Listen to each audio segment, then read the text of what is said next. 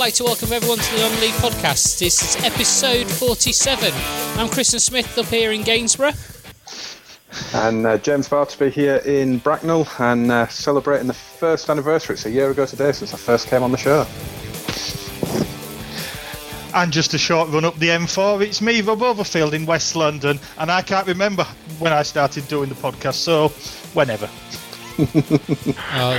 I'm sure we'll be able to remind you at some point, Rob. I would like to also welcome a very special guest tonight, Shane Clarke, playing of Tamworth, formerly at Lincoln City, Boston United, Gainsborough Trinity, amongst others. He's joined us for a very special chat about managers, and no offence to Shane, but I didn't believe that Tamworth would get a new manager as quick as they did. So may have to watch his words as he's a new manager to try and go through. So how are you doing, Shane? Yeah, I'm good, thank you. Very good. Right, I know you had some questions, James, that you would like to run past them. Shane hasn't seen any of these because I forgot to talk to him about it. Don't worry, there's nothing that'll put you in hot water, Shane. It was first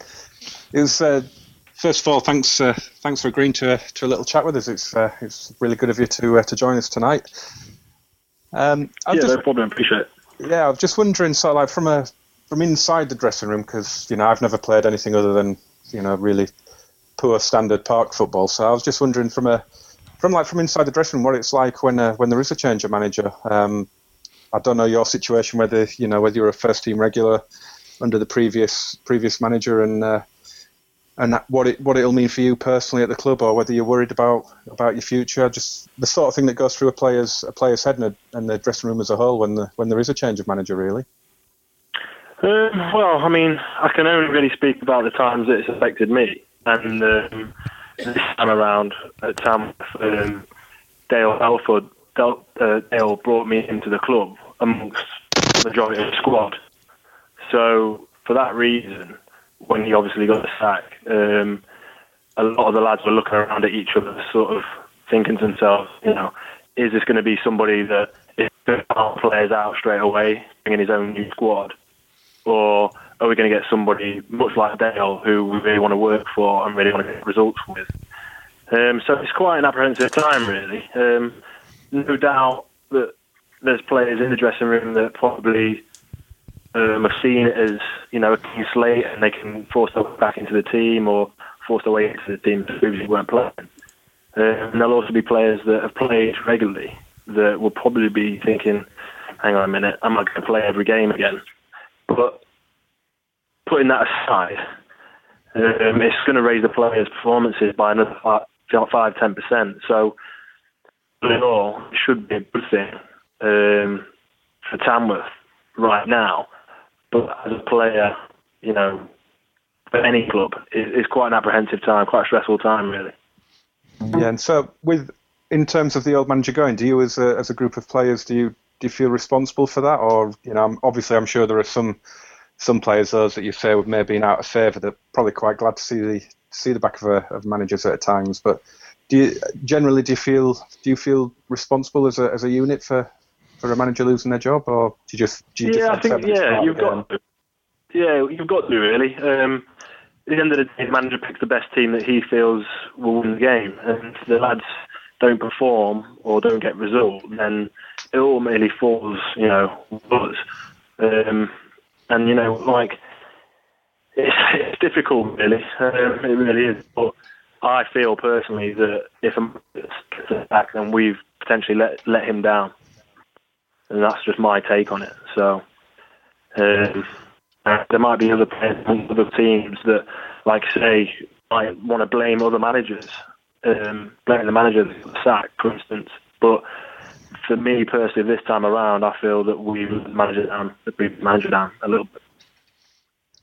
So in terms of the new manager, then you must be delighted, Andy Morrell. That's a really good appointment, isn't it?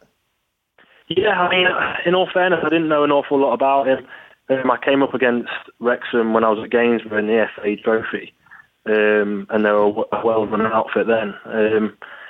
So that's the only sort of dealing I've had with him. But from seeing the paper and seeing the stats about his win ratio and stuff, then it's obviously looking like a fantastic appointment for the club, really. Yeah, I'm just looking at that. Actually, you mentioned his win percentage. I'm just looking on Wikipedia, where everything is true, of course. And it's 73 wins in 140 games. So that's for his first job in management. That's a really, really good return. So if I was a Tamworth fan or a player or anyone involved with the club, I'd be really excited about moving forward with Andy in charge. So. Yeah, and as you said just before we started recording, got a win on his debut at the weekend.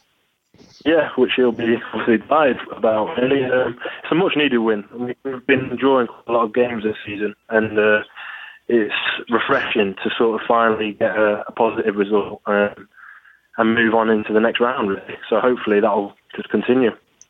Yeah, who did you get? I haven't seen the drawing full actually. I didn't have a chance. We played Russell. Home, and we drew either Lowestoft or God, now you got me. I can't remember. But yeah, either way, what was in front of us, we've got a positive result. Keep going, really. Fortunately for us, the FA Cup and all that, hopefully we'll go a little bit of a run. Yeah, I've just got the draw up as you were it's Colville. Colville or Lowestoft at home. So yes, that's it. Yeah, to progress again. Yes, exactly. I mean, teams in and around or in the lower league or whatever, we still got to get a positive result. It's good we're at home, and it's a chance for us and the new gaffer to really make a fortress out of the stadium, really. Yeah, so obviously from Andy's point of view, the prize money might just help to strengthen the squad, that extra money coming in onto the budget, but just to get that league form, obviously that's the bread and butter, and you're struggling a little bit down at the wrong end of the table, so you'd be hoping that the new manager bounce will continue in the league this next few weeks. Yeah, definitely. I mean, the team changed from the team. There was a down season that got relegated, so everybody here came to down the season hoping to be pushed for the promotion. So, we're eager to get back to winning ways and sort of again. Yeah, I mean, you're only 9 points away from the playoffs at the minute, so it's still very early days. A decent run of form now. I think they've probably made the change at the right time, really. Plenty of games to go now. You've got 32 games to get your season back on track. So I think with Andy in charge, I think you'll certainly be challenging, if not quite making it, but you'll certainly be up there, I reckon, at the end of the season. Yeah, well, the thing that we've got as well, we could be rich. So I think, like you said, everyone knows that we should be higher than we are, and we look to go on it. Yeah.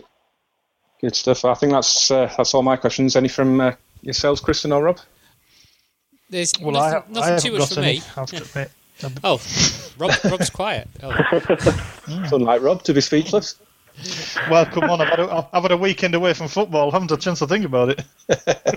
Oh dear, that's not the life you want. A weekend away. When are you back, Shane? Because I know you're suspended at the moment. Do the FA Cup games count towards it, or is it only the league games?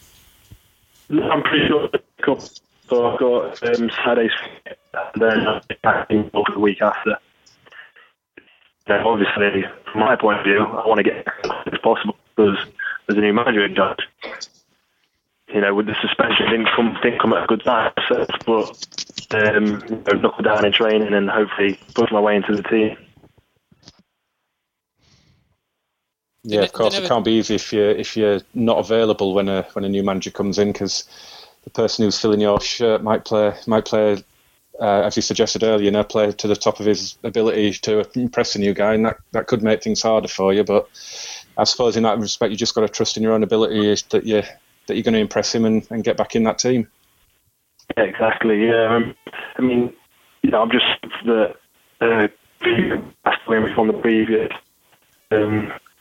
the previous management or whoever was involved with the club, because I felt like I played okay for this season. So, it'd be nice to sort of get back into the team and hopefully play regularly like I was doing. But like I said, it's a new manager and everyone's got a clean slate, so time will tell, really. Yeah, definitely. And well, good luck going forward. And when you come back, hope you get back in the team, and you can help Andy take Tamworth up the table.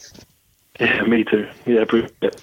Okay, thanks very much, Shane, for your time, and it's been good talking to you. I will see you on Wednesday to have a little follow-up. Okay, then. Been really good. Thanks for that, Shane. Thanks a lot, mate. Thanks. No, yeah, appreciate your time, guys. Cheers. Okay. Thanks, Cheers. Shane. Bye. Bye. So, hopefully we're all still here, because I've not done that one like that before. So we can get back to our normal rundown. Thank you very much to Shane Clarke. As I say, he's there at Tamworth and seen from a player's perspective how the management changes can affect the club. And so it's been really good of him to spare a few minutes on a Monday evening again. It gives us a really good insight into, it was a really good time to get him on. It was just coincidence, wasn't it, really, that we got him on so soon after a new manager. Like, you said last week you'd arranged that he'd be on this week, and of course we weren't really expecting to have a permanent manager in by now, were we? So the timing couldn't have really worked out better for us. No, I didn't expect. I thought there would be a couple of weeks, 3 or 4 weeks, but it's good for them, especially getting somebody of the calibre of Andy. Absolutely. They've really got themselves a good one there. So it could be very interesting to see how the change made. Because I remember back to last season with Barrow in the Conference North, they made a change of their manager just before Christmas and then went shooting up the table. And so whether or not we're going to see Saturday's game, where they're away at Guiseley, so that's a tough one and for his first league game. And I'm just trying to work out whether they would want Colville, who are playing Lowestoft tomorrow night in the replay, bearing in mind that Colville may bring a few more fans, just being up the other end of the M42 away from them, so it could be a little bit better. You also wouldn't want the potential replay at Lowestoft, would you? If not on a Tuesday night. No, which is, I'm assuming, I think the replay's at Lowestoft, isn't it, tomorrow for Colville? It is, I believe. I think, yeah. Ooh. So it's not an easy trip to do on a Tuesday night. So from that point of view, from potential replay aspect, I'm sure everyone at Tamworth's hoping the Colville do it, but. It's a tough call going all that way, I know that much. It is, yeah. You always tend to say, in the cup that, if you're drawn at home, that's your chance. That's your best chance of going through. And so, yeah, we'll have to see what happens there. But, yeah, it's really good having Shane on. Hopefully he'll be the first of many guests in future. Hopefully he will be. I'll just look at that. And so what I'm looking at is, as you've already mentioned, we've had the FA Cup third qualifying round draw today.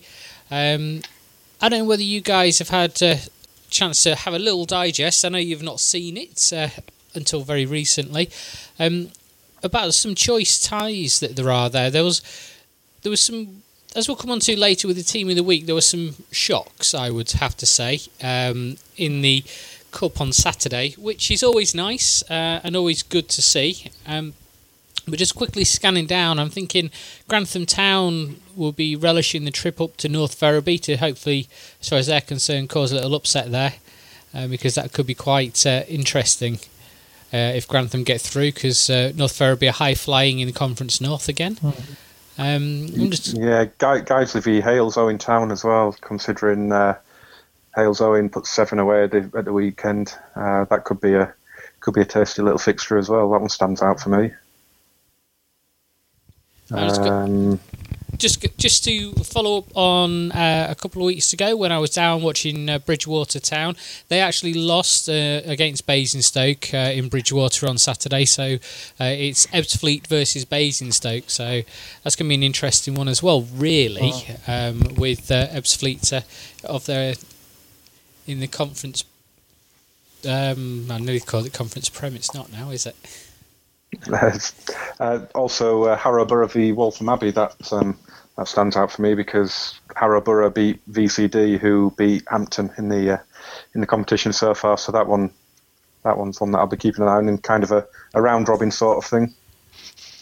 I think distance-wise is probably Kings Lynn Town at home to Lancaster City. That's a fair trek for both teams. Yeah, definitely. Just having a little glance through that. I will admit I don't know as much of the southern area as I do with the north. So I'm just looking at tie number 20 there, Folland Sports or Frome Town against Boreham Wood as well. That won't be that's the old cliched potential banana skin there, isn't it, for Boreham Wood, who are up there among the favourites for promotion from Step 2. But as we saw with Barrow, that's not always a given. No, and that's the thing. That's the beauty of the cup, isn't it? That it's all, as our manager said in the programme on Saturday, doesn't make a difference. You could be Premiership playing a pub team. It's the 11 players out on the pitch for each side, and only takes one goal to settle it. Absolutely. Form goes out the window, doesn't it? It's bring out all the old cliches, though. Magic of the cup. Form goes out the window, and the FA Cup's a great leveler. So there's some cracking ties there, and some good away days, some new grounds for fans to visit, and some potential upsets again. Which, as an old school football fan, I'm always on the side of the underdog unless they're playing my team. Well, that's the thing. It was something that I was talking to somebody who's a Man City season ticket holder, and he didn't realise that it starts with the extra preliminary qualifying round. And then you've got further 6 or 7 games before you get to the first round. There's a lot of people that don't realise it starts way back in the beginning of August or early August, and it's websites like the Real FA Cup, that are helping to bring it home, and obviously all your ground hoppers that do the blogging and things now. It's really starting to put the early rounds of the FA Cup into the spotlight a little bit, and of course it helps having BT Sport cover the early rounds as well. It really helps bring those early rounds into the spotlight, and which is can only be a good thing. Yes, excuse me. I've only just got back in. I think must have had the aircon or something on in the car because my throat is really dry at the minute. Get a beer down you. It's a good call, is that? What I'm doing. I was driving to get here to get started, so I didn't have a chance to stop at my special shop. So there's not masses to talk about this week because we do have some things. Now I think I'm going to start, before we get on to Forest Green, I think I'm going to start with Nuneaton, where I know this has come across both of your radars over the past week. I actually saw a tweet from, I think it was the Borough supporters, the Nuneaton Borough supporters, Nuneaton Town supporters, who tweeted out about it was the official account I first saw this on, and I think you found a different story, haven't you, James, about the Nuneaton chief executive decided to assault somebody. Yeah, I mean, it just, this time last week we were talking about how they made a good appointment in Liam Daesh as their new manager, and now this week we're at the other end of the spectrum as their director and chief executive, Ian Neal, has been forced to resign because he was arrested for assault at a charity evening at Coventry's Ricoh Arena Stadium. So it's a bit of a come down over the last week for them. He was alleged that Mr. Neal was involved in a confrontation with another man at the NSPCC's annual charity ball. Mr. Neal's on the board of the charity, and he was in police custody over the weekend. So it's just kind of undone a lot of the good feeling that would have been at the club because of appointing a manager of Daesh's calibre, and now they're having this trouble high up in the club, and it just it seems really bizarre. I mean, it's a charity event for a children's charity, and there he is assaulting another guest, allegedly, I should add. It just seems bizarre. He just guess it goes to show, I'm assuming alcohol was involved, and it's never a good thing, is it? No, it never is. And the more embarrassing thing for Mr. Neil was the fact, as you said, James, it was at a charity event, basically, for a children's charity, and that doesn't look good. If it had been, it's like on a night out in Coventry or something like that somewhere else, it still wouldn't look good. But it wouldn't have looked as bad as this does. So whether Ian Neil decided that, given circumstances, he couldn't, in all honesty, stay in his position, which if that's the case, well, that's fair enough. But if he's been requested to stand down, then it makes life very difficult. Thankfully, Nuneaton have appointed somebody to take over the position. So, with a bit of luck as far as the events on the pitch, it shouldn't change anything too much. I think Liam Daish, he'll barely notice that anything's changed, other than the fact that his ultimate boss has changed. Hopefully, Nuneaton can not let it bother them on the field and get some results. Yeah, it's especially painful, you would have thought, for the Nuneaton fans, as Mr. Neil took over as chairman in 2008 when the club had been liquidated with debts of over £1 million and been relegated a couple of divisions along with it. So in the history of the club, he's a big figure that's helped put them back on a steady footing. So it'll be especially painful for fans of the club, I would have thought. I think it will. I think it's a sad situation, especially with the very good appointment and the good positive press they were receiving after Liam Daish joined. The next thing on the website is about the chief exec having to resign. So it's not the way you'd want it to be. And I think this one could get Rob started, but I'm not sure. It's the old thing again. Forest Green have been deducted 3 points for fielding an ineligible player, and also fined £500. And they won on the opening day against Southport, 1-0 at the New Lawn, and I'm just looking. It was in Birmingham. They accepted the charge and offered to replay the game, but the Football Conference rejected. So here we go again. Are we going to have this? It's already taken them from 9th down to 13th. Could this be their season push for promotion? They were tipped by a few people, already going to stray, and we're only at the end of September.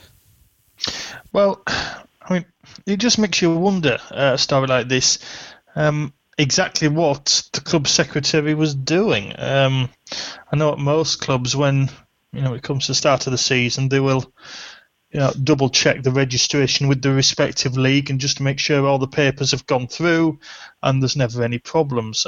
We've got no details about this other than the fact it has happened, the hearing has taken place, and the punishment has been handed out. The curious thing I find about this is the fact that they offered to play the game. Forest Green should realise there is no option for that. The punishment is you lose the points that you gained from fielding the ineligible player, and you get fined. There is nothing in the FA rules that would countenance this. It's why they thought that the conference panel would agree with that and accept that offer is somewhat baffling. If they do decide to appeal to the Football Association, then it'll be interesting to see on what grounds that they present to the FA. Because if a player isn't registered and he plays for the team, then he's not eligible to play. It could be an administrative issue at the FA. I can't see the FA admitting to that. It could be an administrative issue at Forest Green. I can't see the club accepting that. They've accepted the offence took place, but they're not going to, they're not going to be allowed. The rules don't allow it for any replaying of the game. It just means now that in a curious sort of way, neither team gets anything from the game. I think that's the way it works. I don't think Southport get the points that were deducted from Forest Green. I think it's a case of Forest Green lose the points and Southall, have still been beaten. So, for a simple administrative mistake, Forest Green are going to have problems. And it just serves as a warning for all club secretaries and all players involved with the administrative paperwork of the club to check your registrations. I mean, as our listeners will know, at Hampton and Richmond, I am one of the only two people within the club that's got access to the player registrations, the listing on the league website who is actually registered and who isn't. And, I mean, these things bear checking, every time you do any business. Just double check the paperwork's gone through and it's all registered with the respective league. I would have thought that was just a standard procedure. But unfortunately, it doesn't appear it was for Forest Green. They must just have possibly taken the assumption that it had been sent off to the league, everything was fine. Sometimes you've got to double check that everything goes through properly. Again, other clubs will start tightening up and checking. But Forest Green, they're not going to get the replay, they're not going to get the points, and they're going to lose £500. It's a poignant story for this round of the FA Cup. This time last year, Gainsborough Trinity were actually expelled from the competition for fielding an ineligible player. And it came down to the fact that an email was sent but never received, but it was done at such a late stage that nobody could check before the next day, and there was nobody to check with because it's Saturday morning, and so they took a punt and played him, and we got thrown out of the competition. And according to the Forest Green statement, there is a discretion for the panel to recommend the game be replayed, but I was going to say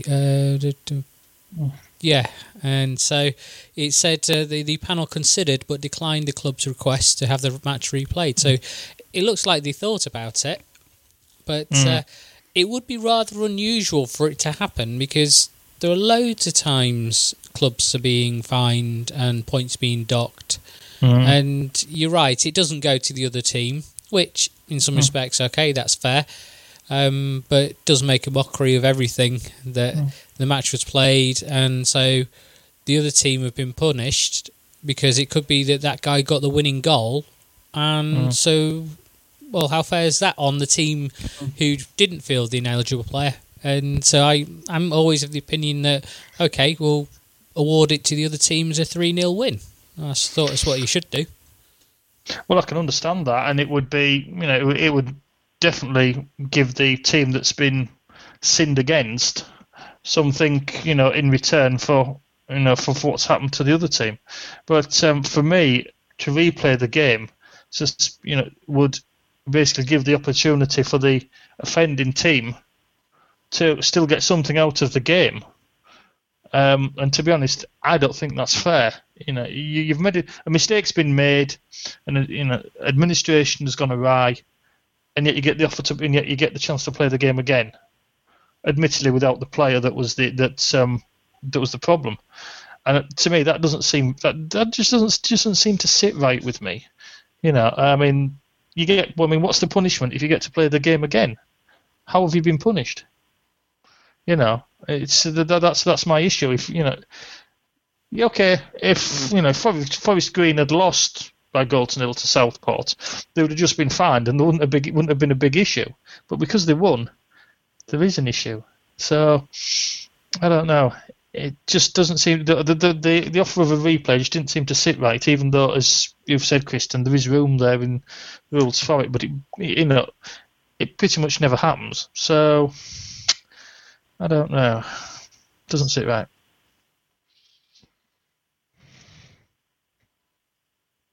Sorry, something popped up on my screen. I couldn't get back to the right one. Yeah, it is an unusual one, and as you know from your personal situation, Rob, you double check everything, and it's easy for me to say sitting here when the amount of mistakes I make, and all I have to do is push a few buttons. But speaking of pushing buttons, everybody may remember Carl Colley, the Goole FC defender, who in January of this year decided to have his buttons pushed by a fan of Colville, the aforementioned Colville from earlier on, and decided to jump in the crowd to go and give him a what for. And according to the non-league paper this week, it's he's been given a 12-week suspended sentence for theft. But his playing ban actually ends on Wednesday, so he could get picked up and start playing again. But it's a rather interesting situation to happen there. Not been able to find anything online about this because I've been looking around. All we can find is the original stories, and so it would be interesting to know whether that is the case, and was it his suspension from playing, which admittedly paying at Goule's level he won't be getting millions, but was it that caused the need to go for theft? So it's always an interesting one. And I think another one you found, James, this time it's a good news story, so it's not the end finally, we're not quite finished yet, but it's a good news story from Sleaford, isn't it, James? Yeah, I mean, long-time listeners might remember we were talking about this a little while ago. August the 4th, on the opening, just around about the start of the season, Sleaford town manager Chris Jones was involved in a serious car crash when his car was involved in a collision with a lorry. It left Chris in intensive care. In fact, he's been in a coma since then, but last week he actually came out of that coma, which is fantastic news. It kind of slipped out of my consciousness, this story. For the first few weeks afterwards, I had been keeping an eye out to see if there had been any news, and then all of a sudden, reading a non-league paper this week, it popped up there, and I was delighted when I saw it, and it's really good news. Obviously, he's still critical, he's still in serious condition, and it's a long way to go yet before he manages to recover fully. But after, I think he came out of the coma on the 21st or the 22nd of September, so you're talking 7 weeks, 7 or 8 weeks in a coma, and it's just such a good bit of news that he's at least made the first step, shall we say, on the road to recovery. And again, just as we did at the time, send out our best wishes to him and his family, and hopefully they can help him, nurse him back to full health, and he can be back in the dugout if that's what he chooses to do going forward. And he'll be, more importantly, I guess, he'll be out of hospital and back home in the next few weeks. Yes, I mean, this is great to hear, and I mean, Chris Jones now will have, as we've all said, he's still got a lot of a way to go. But once he comes, gets out of hospital, just the challenge of him getting back into the dugout would be all the motivation that he will need. And he'll, good luck to him. If it might take him a while, might take him the rest of the season. But given the nature of his personality, how he can, will be a great one for fighting anything that's going on. He'll, I reckon, this time next year he will just about be ready for going back into the dugout. And good luck to him. It'd be a great inspiration to a lot of people that. You can be in such a critical state as he was, and yet get back out into the world, back with his life. And I'll tell you something, from that moment on, he'll appreciate everything he sees around him, and he deserves all the luck in the world. And we hope he does get back to being on the bench there at Sleaford Town. No, our thoughts are with him, and hope he can recover fully, because it's certainly a situation that we wouldn't wish upon anybody. Yeah. But speaking of... Hi, it's the manager's office. Ben. Oh, yeah, that's me. You're fired. Told you all I have to do is push a button. I pushed it before I'd finished talking. Steady on, Kristen. It's been another good week as far as the managers going in their little merry-go-round. We've already mentioned that Andy Morrell has taken over at Tamworth, and thank you once again to Shane for coming in today. Also, another local one to me, Gary Payton has taken over at Brig, who I think have gone through 4 managers officially, because they had a management trio, and which then went to a duo, then to a single, and then to nobody, and now has gone back to one with Gary Payton taking over. It's an interesting appointment there. He's been as a caretaker, so I think that's one of the ones where he's making the step up, and he's going to continue on. Now, we always hope that the caretakers can make it, and he's also got an assistant in Phil Jackman, and also a coach of Connor Lester. So this going back to the 3, which is what they started off last season with, and didn't do too badly overall. And so Payton's already guided him to a 3-0 win during his caretaker stroll over of Colville Town. So that's the 3rd mention of Colville today. And before they narrowly lost against Mickleover Sports in the midweek. And obviously we all know what happened to them in their FA Cup things with a 10-0 loss, which was the final straw, really. And down there at Hastings, down your neck of the woods, we've got Kane coming back as a caretaker. Nigel Kane.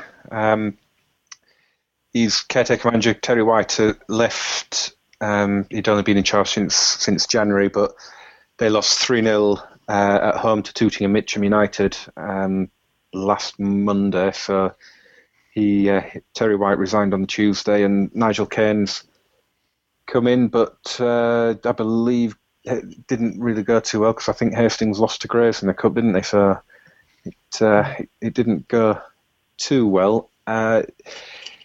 He has been in charge before. He took Hastings up in the playoffs in the 2006-7 season, and he has since been assistant manager as well. So he knows the club. So it's a safe pair of hands to take the club forward in the short term. Whether, like at Brig, whether he ends up just taking the job full time remains to be seen. But in the short term, it's certainly a safe pair of hands. Someone who knows the club and should at least be able to steady the ship going forward. Yeah, it's always interesting to see how somebody coming back to the club can make a difference. And we're looking down at Witton Albion, where Anthony Sheehan has quit after only 5 games in charge. So it must come for a bit of a shock for the Witton Albion fans there, because we're not long into the season, but it's a 5-0 defeat at Belper Town, and he decided to call... he decided to call it a day, but was asked to reconsider his decision.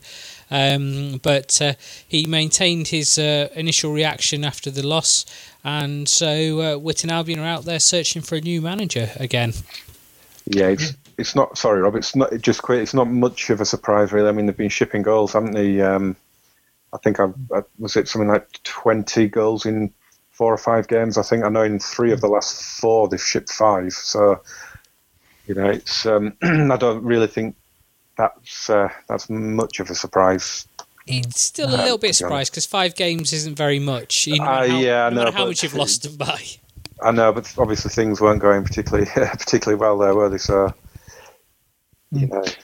It's very possible that Sheehan, having had those 5 games, and given the results were going so badly against them, he must have decided that turning the team around was, I won't say was beyond him, but it was definitely a case of that he obviously felt that he tried what he could in those 5 games and nothing was taking root, which, after that short period of time for him to come to that decision, it's either a case of he's basically overestimated his own capabilities, or he underestimated the task that turning Witton Albion round would be. Possibly the latter. Very often, a manager can come into a club and realise, he's got one heck of a task, and this could be one situation where, having a new manager in hasn't inspired the players, and they've just continued, in the same form as what they were before Sheehan took over. And if that's what Anthony thinks, that they're not listening to him or they're not taking notice of what he's saying, then he probably feels that why should I put myself out and waste my time on something like this if I'm not going to get a response. It is very short. Whether he'll come back again at another club in the future, only he will know. But 5 games. So what's that? 2 weeks? 3 weeks? That's all I was thinking. It's only about 3 weeks, with the way that they're playing in the Evo at the minute. So that's all I was meaning by it's a shock to me that he's. But as you say, if he's feeling the chemistry isn't there and he's not able to get through, then obviously the chairman asked him to give him overnight and trying to tell me again tomorrow, and he kept it up. So it's interesting to see. Also, what's interesting to see is that Graham Kemp has been appointed the new manager at Dorchester Town, and he joins from Hamworthy United and will be assisted by Stuart Heath, and was joined them. This is dated the 11th of September. Have we missed one? I think I vaguely remember this. I'm confused Possibly. now. I think I vaguely remember this, even if it's from the fact that Graham Kemp came from Hamworthy United, because I'm sure I remember Kristen saying something about how much he liked that team name. Could be wrong. I nearly said that tonight because as well. So, but I think it is one that we've spotted. But I just get so used to reading them now. It's this time of year we just churn through them. Everybody's going. And so we'll skip over that one then, because I'm sure that we've already mentioned Graham's joined, and but also one breaking news tonight, which you saw via a tweet, I believe, Rob, down at Hanworth Villa. Yes, I usually go through my Twitter timeline on the day of a podcast just to see if there is anything out there. And Hanworth Villa is actually a club, fairly close to me and James. Many times Hampton and Richmond have been there for friendlies, pre-season games, and so on. So it's a club we sort of keep half an eye on. And from Gary Jenkins to decide that, I'm not sure whether it's the club or whether the manager himself has chosen. But here's another manager that was only appointed during the summer, and he's gone. And at the minute, Hanworth are completely at the bottom of the Combined Counties Premier League, having only won 1 in the first 14. And it looks as if the board have said enough's enough, which is fair. That's what they're there to do. When you only win 1 of your first 14 games, there's definitely an issue there somewhere. And they've got a game tomorrow night, but then after that they've got 10 days to go through the process and appoint someone. It's unfortunate for Gary Jenkins, but if the players are not there or not responding to what the manager's saying, then this is the decision that boards of football clubs have to make up and down the country.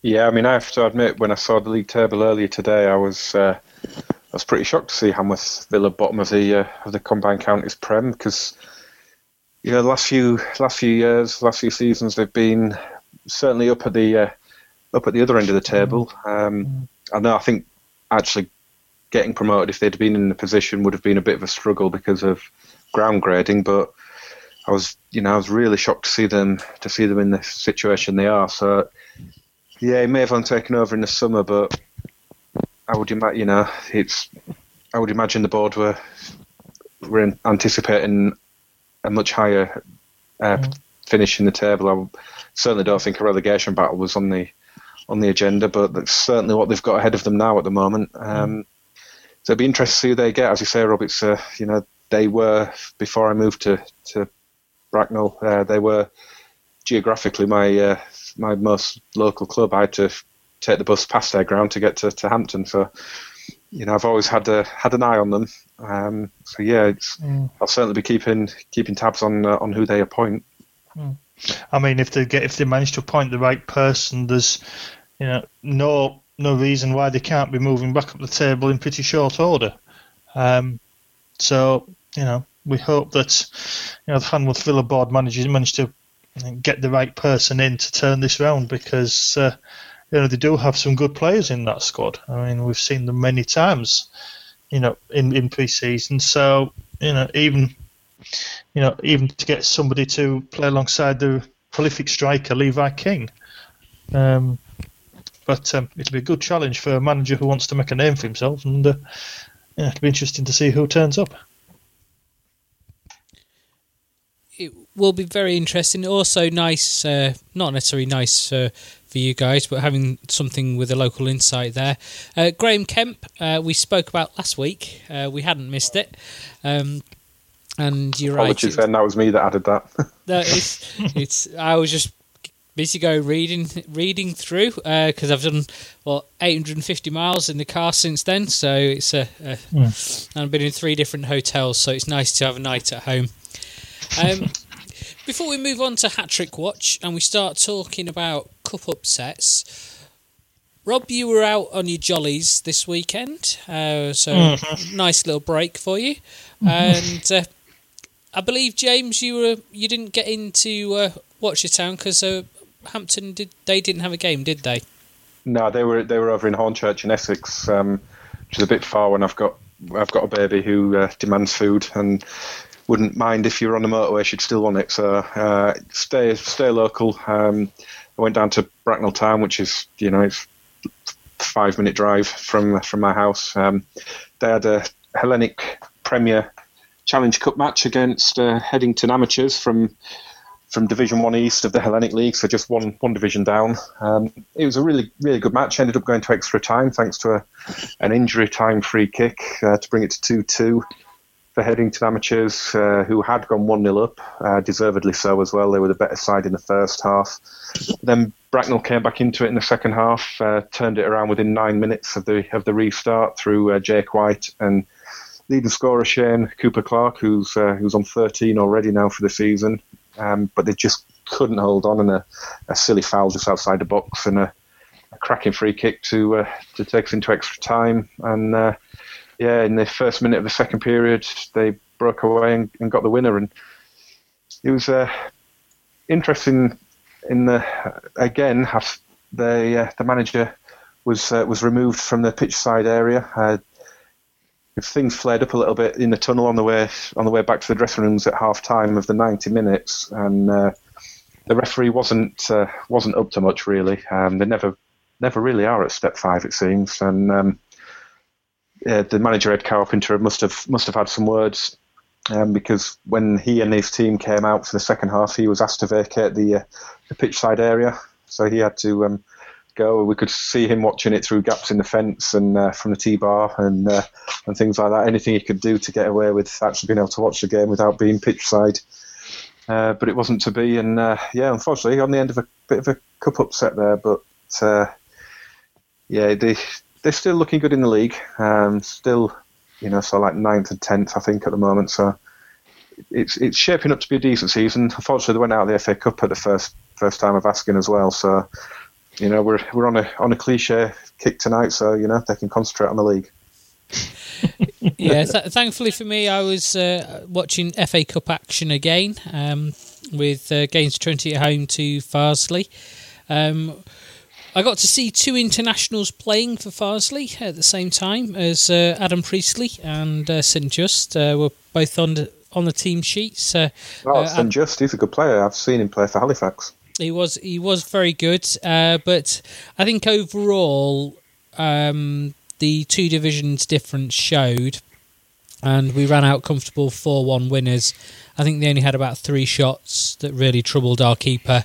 They did score a reasonable free kick. I think Lewis Nightingale was the guy from Farsley who scored their free kick, a consolation more than anything, because we scored a couple, an absolute cracker for our opening goal in about 10 minutes, and then one 5 minutes later, and then our captain and right back, Dom Roma, who doesn't score that many. I think it's his second goal in 3 years.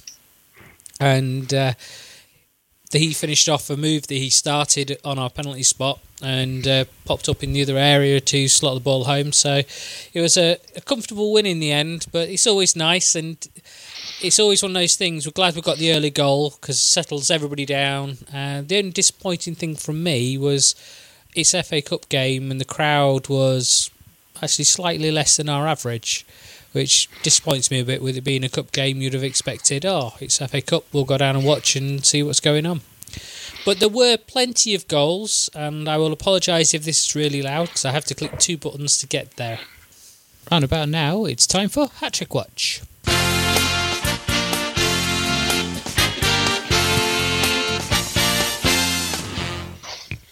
Well, it's not often that we have a player of the week being somebody who scored a hat-trick, really, because although we do occasionally have it, like we had last week, who had somebody who grabbed 4 goals, but I think we're going to have to start in the FA Cup and over at Halesoe Town, where team of the week last week was Elliston and Hibstock United, who knocked out Hereford, and they lost 7-1 to Halesoe at home. And our player of the week was, is that an I or an L? Because I can't see from here. It's an I. He's Eyston Christie. Used to play for Mansfield and Coventry way back when. He's a bit of a Football League stalwart. So it's a really good signing for Halesoe. Had only scored once in 9 games previous to this match, but certainly put that right by hitting a hat-trick in the first half and a hat-trick in the second half, which couldn't be any better, could it? I think we may have had something similar last season. I'm pretty sure I remember a player getting 3 in each half. I think it was Ross Allen at Guernsey. That would be it. Yeah, that would make sense. He scored his first in the 23rd minute and his 6th in the 80th minute, so just 57 game minutes between the first and the 6th. So it couldn't get any better, could he? You get 3 in the first, 3 in the second, and brings himself to a very good 7 goals in 10 games now. Much more respectable. Absolutely.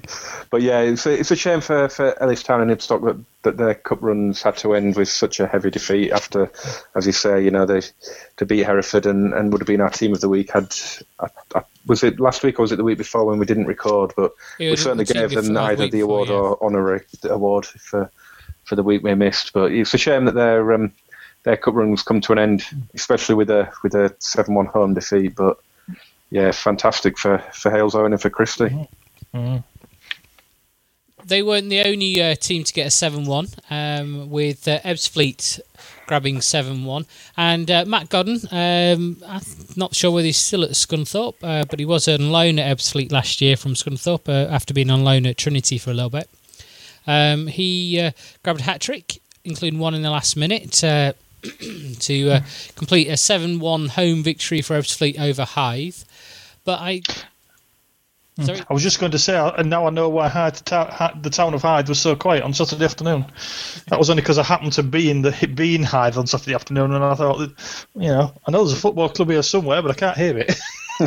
Now I know why they were playing at Ebbsfleet. They were up the road, and just looking, there was tie of the round, before we move on to the next one, actually, was Gainsborough Trinity's opponents in the next round, a week on Saturday, are Marine FC, who beat Hyde FC, as they're now called, at Hyde 5-4. Oh. And so that was an interesting game, and I hope it's not as close and Trinity win a week on Saturday, but that's going to be interesting to see those guys from Merseyside, see what they're going to do when they come to the North Zone next week. Hold on, Kristen, you can't call it that.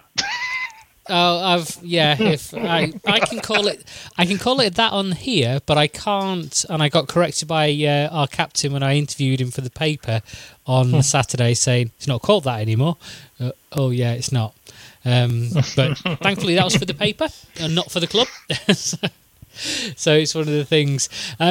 Michael Cheek from Chelmsford City, he grabbed a hat-trick in their 6-0 victory at home to Worthington, and he's got a 5-2 now, so once again he seems to have hit a rich Raven form for Chelmsford.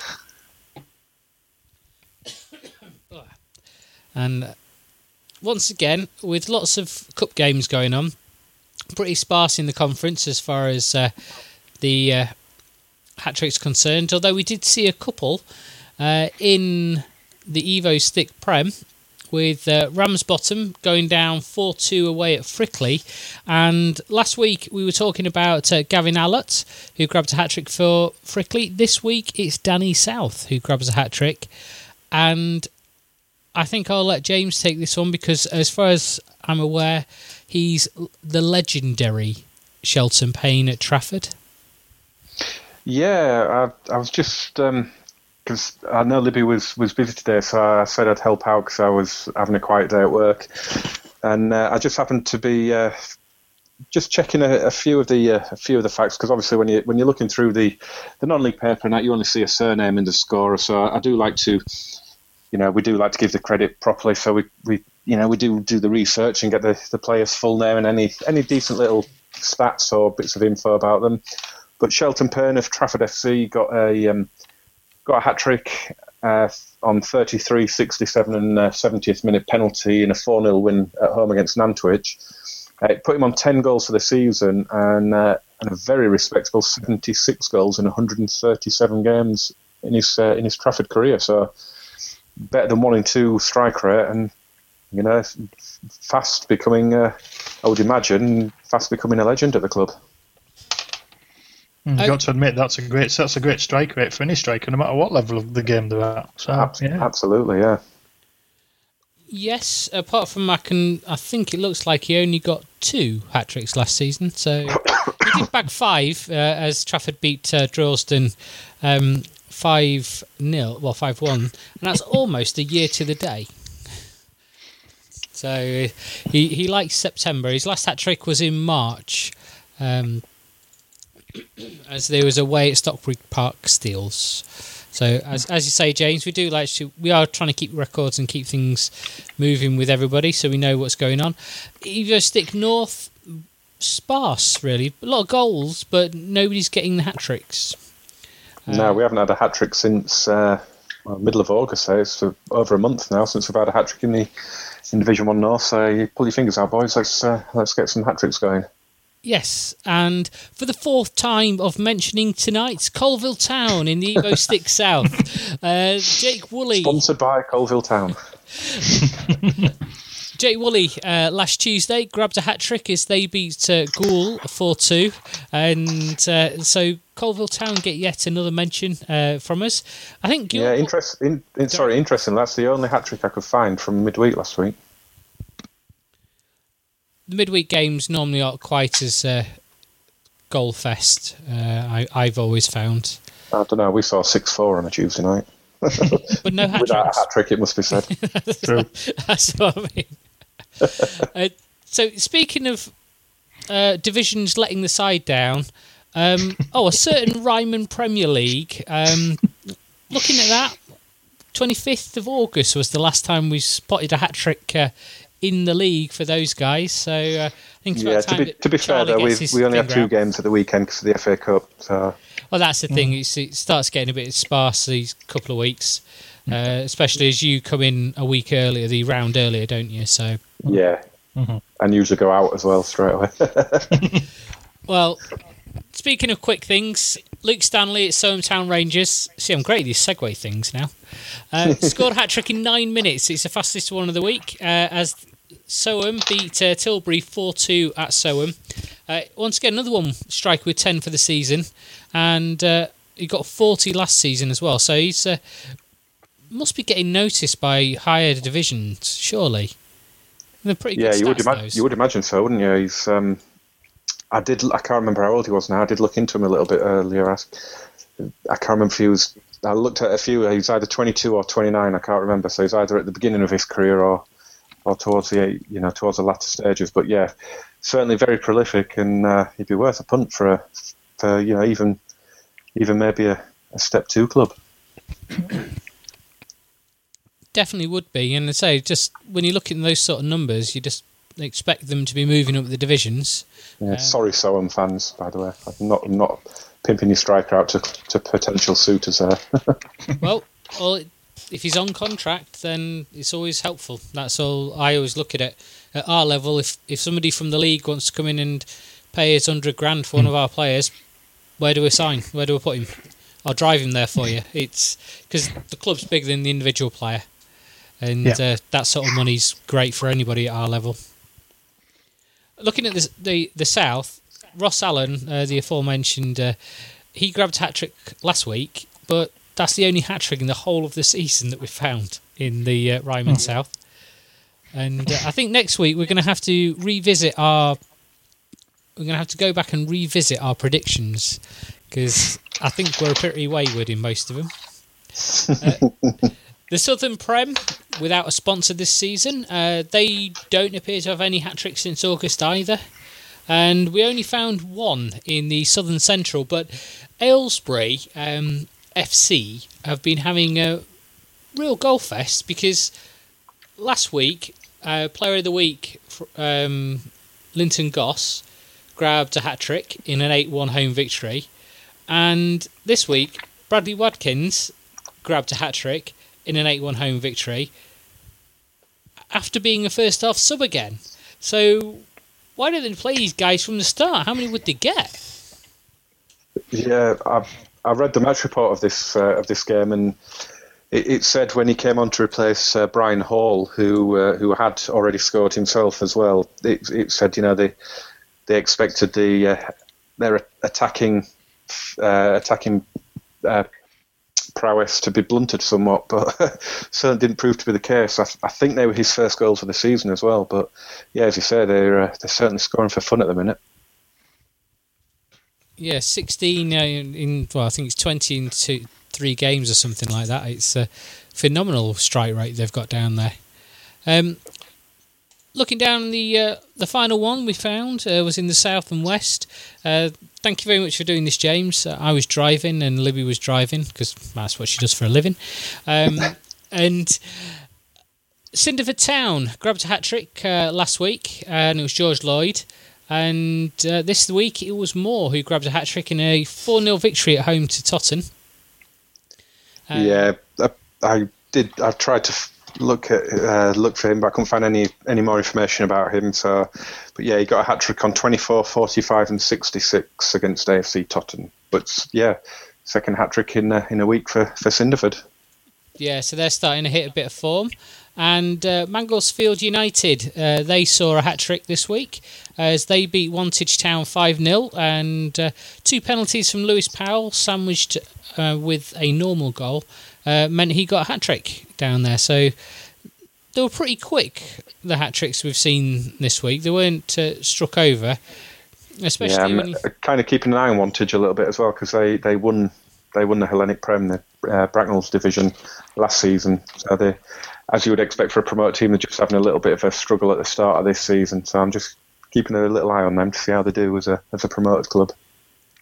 It's always interesting to see how they go in the new division, because I know last year North Ferriby and Hensford, when they came up, both of them made the playoffs. And this year, you're looking at Chorley and looking at Fylde. Both of those two are in playoff contention. and the ones who are coming down are generally the ones that seem to be struggling. So it is always interesting to see how everything fits in and it all slots together. And speaking of slotting together, we do have a team of the week this week. We've already hinted at it, and you've already actually mentioned their opponents. But I think we're going to go for a cup shock. Whereas my tip for the Conference North is Barrow. And mine. Don't think they were mine. No, they're not yours, so you're No, safe. they're not yours. They played Runcorn Town at Barrow, so up at Holker Street, and Runcorn Town won 1-0. So it's the beauty and the glory of the cup, as far as I'm concerned. It is, and let's not forget, for Runcorn Town, that one goal will be worth pots to them. You know, that one goal will just make so much of a difference to their season now, and with a bit of luck, they'll get a decent. They will have got a decent draw. I haven't seen it, so I am just checking now while you're talking. But yeah, I mean, they're at home to Norton United, so they would fancy that one. Certainly would, yeah, certainly would. So it's a really good chance, and I think was it the second qualifying rounds? I think it's £4,000 or £5,000, isn't it? So £4,500 is what you get. Yeah, and there's £7,500 on offer for there, so they'll be delighted with. You know, obviously, it's a home game as well, so you know, on the back of a win, a promotion favourite of the division, 3 divisions above. You know, to win that, to set up a tie against Norton United, and it should put a few extra numbers on the gate. And obviously, there's that massive carrot of £7,500 extra on top of what they've already earned. Which I think might be £7,500. Yeah, because I know for the second qualifying round it's 3, and for the third qualifying round, which they've just beaten Barrow with, I think that's around about 4 to 4.5. It's 4.5. So they've already got at least 7.5 already, and the option of doubling their money, could be a great thing for the club. Could set them up for the rest of the season with a nice little healthy bank balance. Well, I mean, they actually entered I'm just looking at their friends. They beat Bootle 1-0 in the extra preliminary round, so they've been in it from the very start. Right, so already they're a little FA Cup run, which is, if they've got good management and good accountants there, they won't bank on this money. It's £1,500 for the extra preliminary round. Then it's £1,900 for the preliminary round, £3,000 for the first one, and then £4,500 that they've just done. And I've just realised I've put in £450, and not the one I wanted. So it's definitely a lot of money for them. Yeah. You're looking at £11,000 nearly already. Well, that's over £10,000 already, isn't it? It is, yeah. It's if Runcorn Town play their cards right, be sensible, put it into developing facilities, perhaps. Yeah, they'll be all right. But that's the thing. That's what, 2-3 months playing budget for somebody at their level.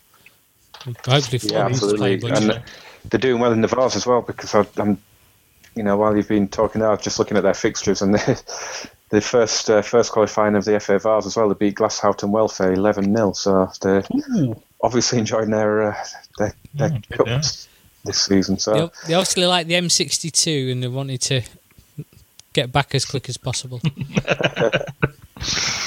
So yeah, it's fantastic, and possibly the most deserving team of the week so far this season, I think. It is to get where they've managed to get to.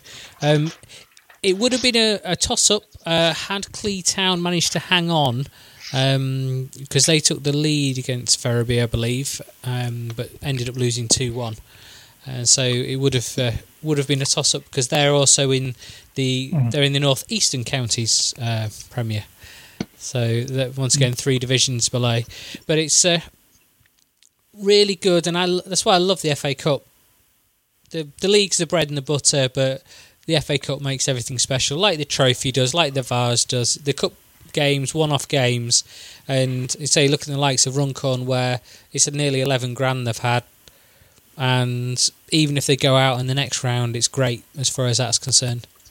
Oh yeah, I mean they've gone further than they would have ever, presumably they would have dreamed of going this season, especially when you draw Barrow away. You're hoping just to keep the score down. I would have thought going into that game. So to go like I said, to go away to a team 3 divisions above and a team that's expected to win that division and win and keep a clean sheet is phenomenal. It's an absolutely fantastic achievement, and and good luck to them going forward. They're 2 games away from the first round proper, and one of those is a winnable home game against Norton United. And I mean, let's not forget, with the game being away at Barrow, gate receipts are shared. Crowd, yes, yeah, absolutely. I mean, how many was at the game, James? If you bear with me, I will just have a look. Because if it's Barrow, you're probably talking possibly 4 figures. You will be looking at probably 1,500 to 2,000. Yeah. We played them at the start of the season, and they got 1,400 people there on a cold Tuesday night. Yeah. So for a cup game, you could probably talk about a similar figure, somewhere between 1,000 and 1,500. And there's a nice little healthy addition there with the share of the gate receipts that Runcorn Town will get. So. Yeah, it's 1,370. Yep. So if you think about it, there's going to be, there might be another 4,000 or 5,000 after that. So, and you just wonder how many people stayed away at Barrow thinking, we'll walk that one. No point. Yeah, but that would make me want to go, because I'd want to see my team score potentially a lot of goals against an on paper weaker side. But and Norton, are they Northwest Counties, I believe. As well. Well, they're in the Premier. I'm just waiting for it to come up. They are in Northwest Counties as well, but they came in at the preliminary round, not the extra. Right. Okay. So it means I think that goes on where you finished in the table last year. Yeah, I remember. I think it was the season before last. They had a crazy end to the season. I remember actually. I think I went on a radio show, I think, to talk about it. They had that was right. I went on Danny Baker actually. Now I think about it, because I'd written about it and it came to their attention on the Danny Baker show on 5 Live. So I went through and I'm just looking now. It was in the archives on undertheleague.com. They had to play 11 games in 16 days at the end of the 2011-2012 season. So. And I could tell you all the results if you want, but I won't bore you. No, best not, James. You've already started name dropping. Yeah, you only managed to get on Radio Way last week. And yesterday. I was doing the updates for Bracknell. Well, that's the end of the running order as far as we got this week. It has been a bit short. I promised to try and keep it a bit more on track after a mammoth one last week. I don't understand how we managed to talk for nearly 2 hours about everything. It didn't. And it wasn't me, Kristen. No, you disappeared. Wasn't it a 2-week show last week though? It was a 2-week show really. So yeah, we can. I can let you off with that one as far as it's been going. It starts really loud now. We don't have enough finally this week because nothing good's happened or nothing funny's happened. There's lots of good things happening in the world. We're not going to make Rabid Rovo explain himself then. No, we're not going to do that. He's had a weekend away, and we've managed not to turn him into ranty Rabid Robo. So I think that's the way I look at it from as far as that's concerned. So what I'll say, I'm Kristen Smith in Gainsborough. You can find me at Non-League Pod. But whereabouts can you see on the internet, James? Yep, Facebook and Twitter is Under the League, and undertheleague.com for a non-updated website. But it's been fun as always. I've really enjoyed tonight, especially the interview with Shane. Thank you very much, Shane Clarke of Tamworth, for coming on. It was a real pleasure to have a chat with him.